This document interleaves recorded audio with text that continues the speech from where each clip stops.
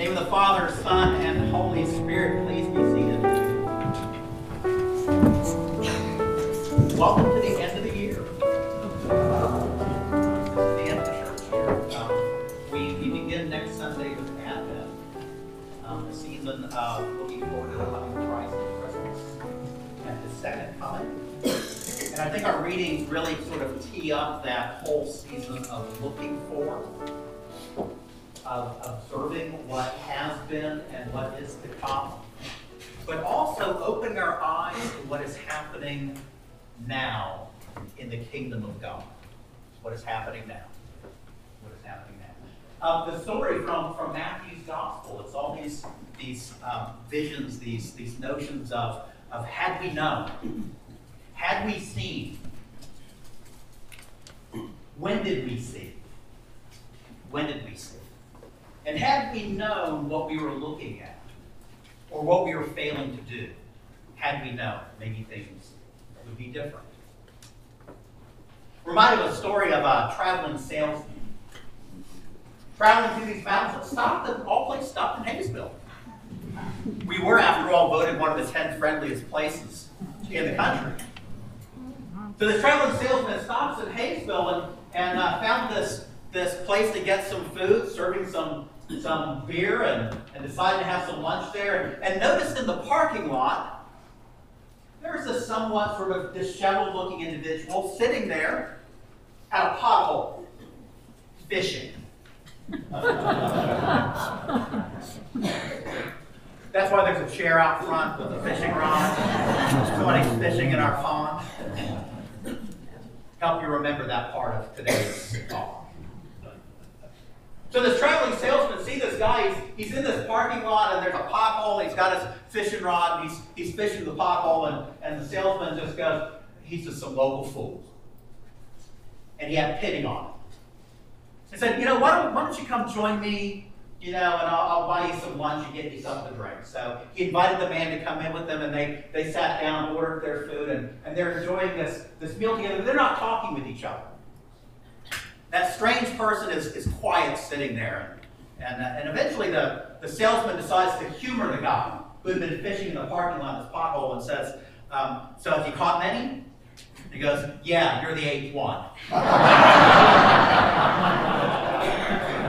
If only he knew, right? If only he knew what he was looking at, right? There might be a change in his behavior. Jesus talking about coming to judgment and looking at those who were sheep and those who were goats. And I think the sheep are wondering, when did we see you? We had no idea. Maybe our service would have been even better had we known. And certainly maybe the goats, realizing that they failed to do something, if they had known, things might be different. It's hard for us. Who's a sheep? Nobody's claiming? Any goats in here? Yeah, good, right? I want all the sheep on this side and all the goats on this side. I think the reality for us, right, when we think about this, when we think about what Jesus is saying, and we have this awareness of if we had only known. So we take an accounting. Maybe the truth is we realize that, we're kind of sheep and goat at the same time, aren't we? Yes. Sheep and goat at the same time. Our cynical world, though, what does it do? Our cynical world tells us to look for the goat in others. Right? To look for the goat in others. Right? Got all these divisions in society, people arguing with each other. Of course, your side, you're a bunch of sheep, and those people over there, they're the goats. And I think, honestly, we go, well, I think maybe I got a little bit of both. Even when we are engaging in sheep-like behavior, that can be twisted in some ways, and the next thing you know, we realize, oh, I'm a goat. Story of a doctor. Wonderful doctor, great care, was known throughout the community as being just the best physician, had spent a lifetime taking care of his community. And was also known as being very generous and taking care of people with limited needs, and just really a wonderful physician. This doctor is traveling, this is back in the days when they had carriages, traveling in this carriage, and going down this road, notices something strange. He goes, it's a rabbi walking down this road. And so called to the coachman and said, "Stop, let's pick up the rabbi." And the rabbi gets to the coach, and as they're traveling along, the physician, this very well-known and respected and highly liked physician, starts talking to the rabbi about his work. He says, "Well, nice to meet you. I'm a physician in this community. I've worked in this community for 40, 50 years, and in that time, I've treated all of my patients with equal dignity. Whether they were rich, poor, educated, not, I treated them all with equal respect." And the rabbi says, "Well, so do I." And the doctor's thinking in his head, "So do I. Certainly this rabbi is not a physician. Oh, he must mean when somebody has a question of Torah, that whether that person is educated and has a really deep theological question or is less educated and has a very simple kind of question, he treats all of those people with equal respect and honors those questions equally. That must be what he means." So the doctor continues on talking with the rabbi and says, "You know, in my practice, sometimes my people cannot afford their medications, and for those who are of limited means, I've always paid for their medications." And the rabbi says, "Well, so do I." "So do I." And he goes, "Well, the rabbi can't possibly mean that he's dispensing medicine." "Oh, here's what he must mean. He must mean that in his work, there are things that people ordinarily pay for. Funerals, weddings, bar mitzvahs. And in circumstances where there's somebody who can't afford his services, he does it for free. That must be what he means." So then the doctor continues on and tells the rabbi that, you know, in some instances, his patients need specialized care. And they need to travel long distances to go to a special clinic and be housed there and receive the care. And they can't afford it, and he pays for that out of his own pocket. And the rabbi says, "So do I." Now the doctor's really frustrated. And he goes, "Wait a second. I know you're not a doctor. So you're saying that you do all of these things too?"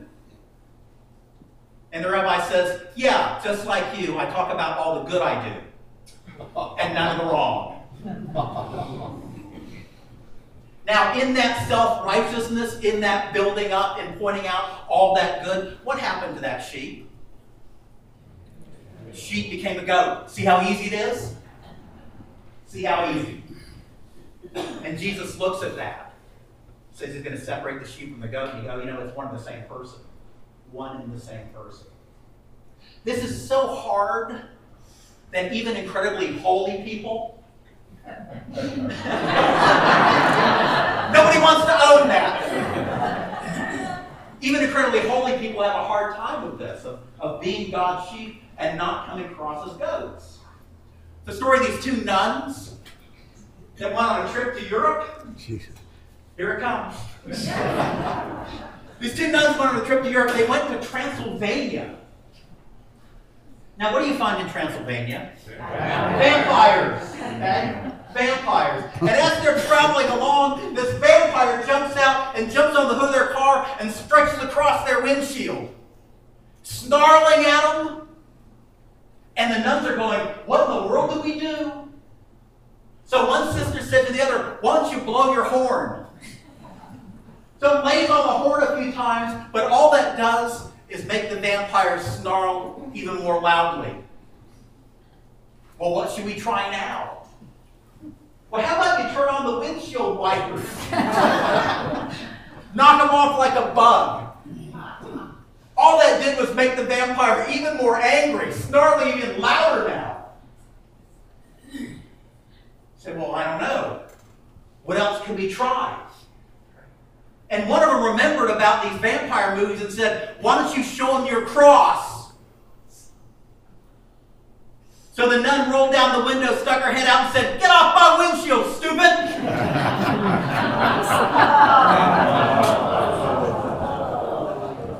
Welcome back, Steve.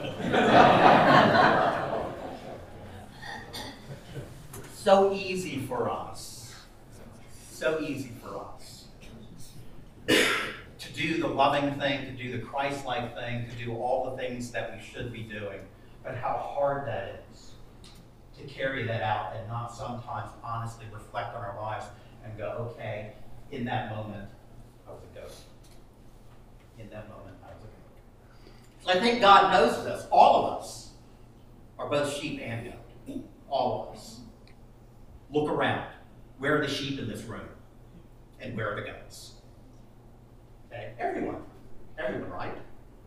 Okay? When Jesus talks about those who served him and those who didn't, he's talking about all of us. Okay? There's nobody that escapes that. It's all of us. It's all of us. It's a choice that we have when we look at each other. When I look at Keith, it's my choice. What do I see? What do I choose to see? Okay, what do I choose to see? See, one person put it this way. If I don't see Christ in another person, that's primarily a problem that resides in me, not in that person. It's my choice. Again, the world being the cynical world that seeks to divide us and get us to argue, it's going to try to tell you that person is primarily goat. What do you choose to see? What do you choose to see? This parish that Susan and I belong to back in South Carolina, one Sunday they decided to videotape people. They had somebody, one of the gregarious people like a Keith Christensen going around. If you didn't see him at Pumpkin Chunkin', you missed it. He's a professional MC. He should have his own game show. So back in this church we were members of, on one Sunday, they went around with a video camera and they asked people, where do you see the love of Jesus in this church? Where do you see the love of Jesus in this church? And people talked about the ministries that were doing the work of Jesus in the world. Meals on Wheels ministries, prison ministry, music ministry, all these things. And some people talked about how they see Jesus in other members of that church. That's the challenge, I think, for us. To remember that we can be both sheep and goats. To remember that when we see each other, we can look for one or the other. I've put some large sheets of paper on the bulletin board at the end of the hallway. This is moving into an Advent season that is all about looking for the coming of Christ, but recognizing that his kingdom is here and he is already here and he is in each of us. We are all made in the image of God. Instead of people asking, Lord, when did we see you? We should hear Jesus' response to that, when did you not see me?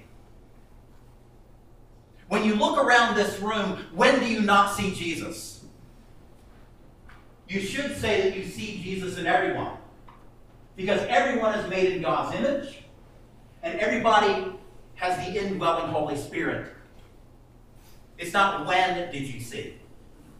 It's when did you not. So at the end of that hallway are these two large white sheets of paper. And there's a question above each of them. Where do you see the love of Jesus at Good Shepherd? Where do you see that? I think it might be a good season for us during Advent, that season of looking for the coming, but also looking in the present, for us to practice seeing Jesus.